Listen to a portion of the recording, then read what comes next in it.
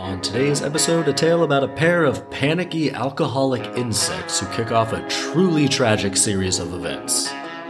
My name is Zach Stewart, and these are the Shadow Bear Story Sessions.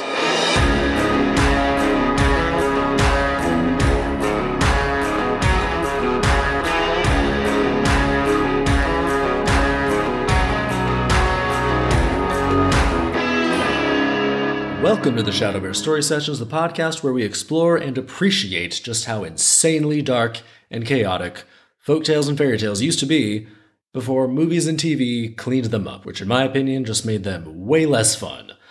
We want the grisly originals, so here I've got the most true to the original versions of Grimm's fairy tales that I could find, and we're going front to back, and at the end of each episode I'll adapt the tale into a completely made up modern day movie or TV show. So let's not waste any time. Today's episode, Little Louse and Little Flea. We begin. A little louse and a little flea were living together in a house and were brewing beer in an eggshell when the louse fell in and was scalded. Again, I love how these folktales just get right to it. We do not set the scene at all. Then the flea began to scream as loud as he could, and the little door to the room asked, "Why are you screaming, little flea?" "Because little louse has been scalded." Then the little door began to creak, and a little broom in the corner asked, "Why are you creaking, door?" "Why shouldn't I creak? Little louse has just got scalded. Little flea is weeping." Alright, what the hell is going on? We've got a couple insects brewing beer in an eggshell. No problem there, but for some reason it has a real drug den kind of vibe, and now the door is talking. Everyone's freaking out and crying because the louse fell into their eggshell beer barrel. This is utter chaos. I'm loving it. Then the little broom began to sweep in a frenzy, and when a little cart came driving by, it asked, "Why are you sweeping, broom?" Don't know why he's asking. That's not really out of character. "Why shouldn't I sweep? Little louse has just got scalded. Little flea is weeping. Little door is creaking." It's too many characters right out of the gate. These inanimate objects are super defensive too. Broom is sweeping, which is what brooms do. I don't know why the cart is asking why the broom is sweeping or why the broom is so defensive about the question. Why shouldn't I sweep? Everyone's freaking out, and so I'm sweeping. Back off, cart. In fairness, it's probably understandable. If you're a broom, sweeping is probably how you deal with most situations. You're going to have angry sweeping, and if you're stressed out, you're going to have some anxious sweeping. And so that's what he's doing. He's sweeping. Let him sweep, cart. Mind your own business. We continue. "Well, then I'm going to race around," said the little cart, and it began racing around furiously. And the little dung heap, oh God, which it passed, asked, "Why are you racing around, little cart?" "Why shouldn't I race around? Little louse has just got scalded. Little flea is weeping. Little door is creaking. Little broom is sweeping."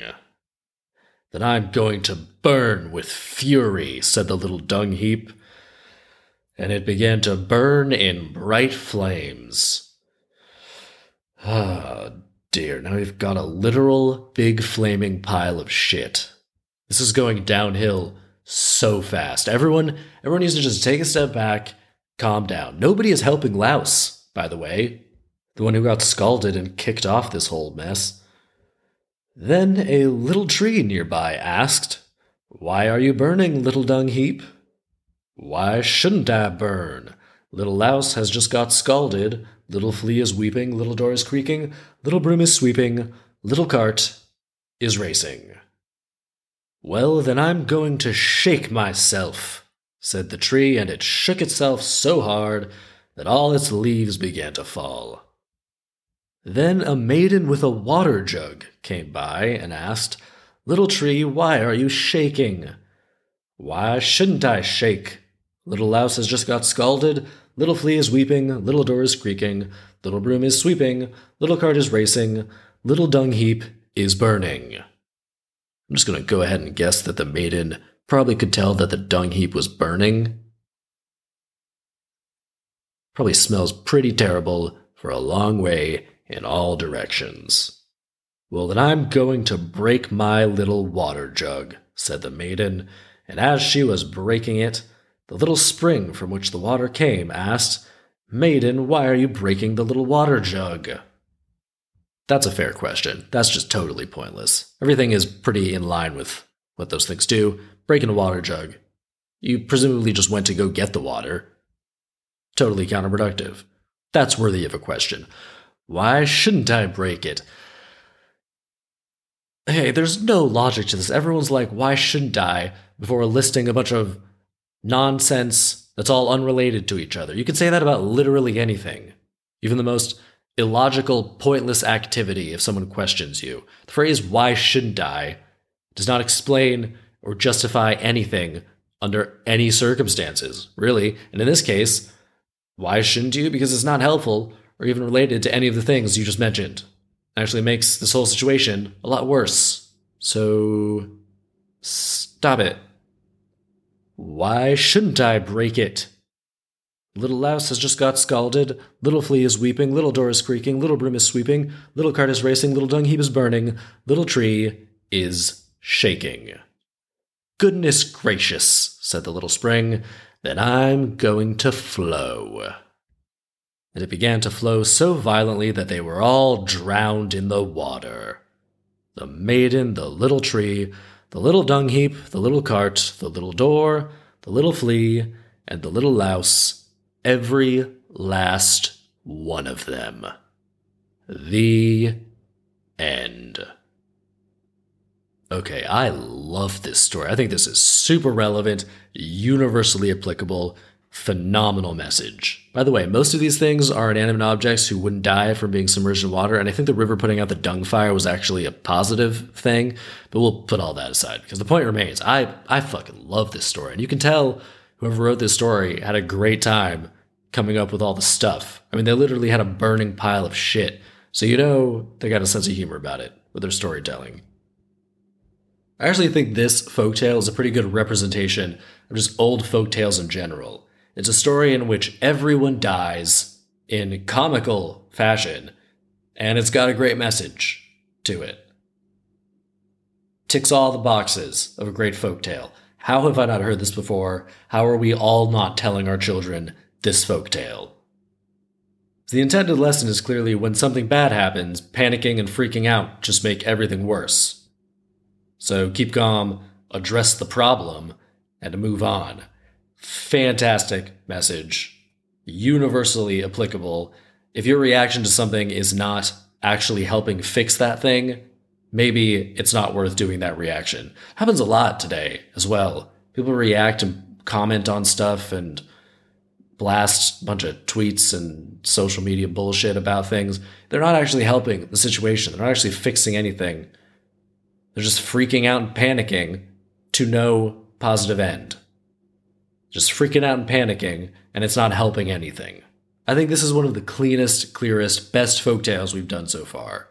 Normally I have the intended lesson and the actual lesson. I don't know that I can come up with an actual lesson because the actual lesson is pretty spot on as the intended lesson. But for fun, let's just say that the actual lesson is, or a secondary lesson is, keep your problems away from the dung heap. If you've got a person in your life who's already a dung heap, don't bring your own problems to them. Don't bring whatever's stressing you out or really concerning in the community. Don't bring it to that person. Unless the problem at hand directly affects the dung heap, just leave the dung heap out of it. Just let them be. They're already a pile of shit. They've got enough to deal with. How's that for metaphor? So if you've got a problem concerning you, don't trouble the dung heap. They're not going to make it any better, and they're probably just going to start burning, and then everything's going to get a whole lot worse. There you go, secondary lesson. Let's adapt this thing. So this is just a chain of ridiculous chaos. I'm picturing a movie. I don't know how you could drag this out. Yeah, I guess you could drag it out, but I'm picturing a movie here. And for the setting, let's go American Old West. Cowboys kind of vibe. Old frontier town. Let's keep the beer brewing thing. I like that. So we've got two business partners and friends named... Normally I don't name the characters, but I like old-timey Western character names, so I'm going to name them. First one is named Chick Nelson, and the other one is named Ol Hoss. Ol Hoss. And Chick Nelson is played by Jack Black, and Ol Hoss is played by Michael C. Hall. And so these two Old West business partners have a brewery, and they supply beer to the whole town. So it's a big operation. One day, they're working in the brewery, and Ol Hoss falls from a ladder and breaks his legs. Both of them snap, broken immediately. Chick Nelson / Jack Black sees this and immediately freaks out. He doesn't know what to do. He's seeing his friend injured like this. He just starts crying and is like, "You'll never walk again. What are we going to do? I can't do this on my own." And he runs out of the brewery, leaving old poor Hoss right there on the floor with his damn broken legs. So Chick Nelson hops right on his horse and rides straight to old Hoss's house and tells his wife, who's played by Kristen Wiig, that old Hoss had a terrible accident at the brewery and nothing will ever be the same, and he's so sorry. And he hops right back on his horse and he just rides sobbing straight off into the horizon. And because he was so panicked and inconsolable and just blabbering like an idiot, naturally just Kristen Wiig thinks old Hoss is dead. She thinks her husband's dead. She has to assume that. Why would he be freaking out this much and saying how horrible and nothing will ever be the same and he's so sorry about this accident? So then she panics and she tells their teenage son that his father's dead and they've got no money saved and soon they'll be poor. So she needs to sell the farm and sell all their belongings, and she just starts throwing everything into boxes. We got to sell this, we got to sell that. And the teenage son is like, "We ain't selling nothing." And he grabs his pistol and hops on his horse and rides into town straight to the bank. He's got a bandana over his face and he bursts into the bank, shoots the security guard straight away and just yells, "Give me all the money in that there safe or I'm going to start shooting everybody." And then the bank manager is like, "The hell you are, I ain't never been robbed and I don't plan on starting today." And he grabs the oil lantern on the wall and he throws it and shatters it against the door that leads to the safe room. And the whole wall goes up in flames. And the teenage son is like, "You're crazy, old man." And the bank manager yells back, "Crazy like a fox. The bank might burn, but that safe will still be standing with more than enough money inside to rebuild the bank 5 times over." And he just laughs and laughs and laughs like a psycho as the flames grow. And so then everyone just scatters and runs out of the bank as the flames spread, and the flames jump to the next building over, and before too long, the fire is out of control, and it's just chaos in the streets. And everyone's running around, and someone shouts that the whole damn town's burning down, and quick, just save whatever you can. And so people start running into places and just throwing everything they can out onto the street. Some people see this happening and see an opportunity, and so then people just start running around looting every place and also taking all the stuff that's being thrown out onto the streets. And someone runs into the brewery, and right as they start rolling a barrel of beer toward the door, they turn and they're like, "Oh shit, old Hoss, is that you? What happened?" And old Hoss is like, "I fell off that ladder there and broke my damn legs, and I can't get no help." This Chick Nelson panicked immediately and just ran off crying, and since then, I've just been down here calling for help, but nobody can hear me. So what the hell's going on out there? It sounds like madness. And so the looter is like, "Well, the whole town's burning up, Hoss. Oh, we gotta get you out of here. The fire's spreading this way." So the looter picks him up and he puts him in a wheelbarrow and he's pushing him towards the door when old Hoss says, "Hey, were you going to steal that barrel of beer?" He was rolling it towards the door there, but the looter just says, Nah, you're just seeing things, Hoss. The pain in your legs is making you crazy. Let's get you some help quick." And as they reach the street, we just see Chick Nelson, Jack Black, galloping down the street, and the horse is dragging a cart. And on top of that cart is the bank safe. And Chick Nelson is just bawling his eyes out, sobbing as he rides that horse and carries that safe straight by them and just off into the distance, into the night, like a madman. The end. So there we go. I think that captures the spirit of the original. Overreacting to an accident, and the whole damn town burns down. Also, I got to do a terrible Southern accent, so hopefully that was fun for y'all. And that will do it for this week's episode. Don't forget to rate, review, and subscribe. And also send me any of your own adaptation ideas over on Twitter or Instagram. You can check out the website, shadowbearstorysessions.com. You can donate or contact me there. You can send me some feedback. Come on back next week for an episode titled Maiden Without Hands. Maiden Without Hands. Real on the nose, and I'm guessing it's not any more complicated than that.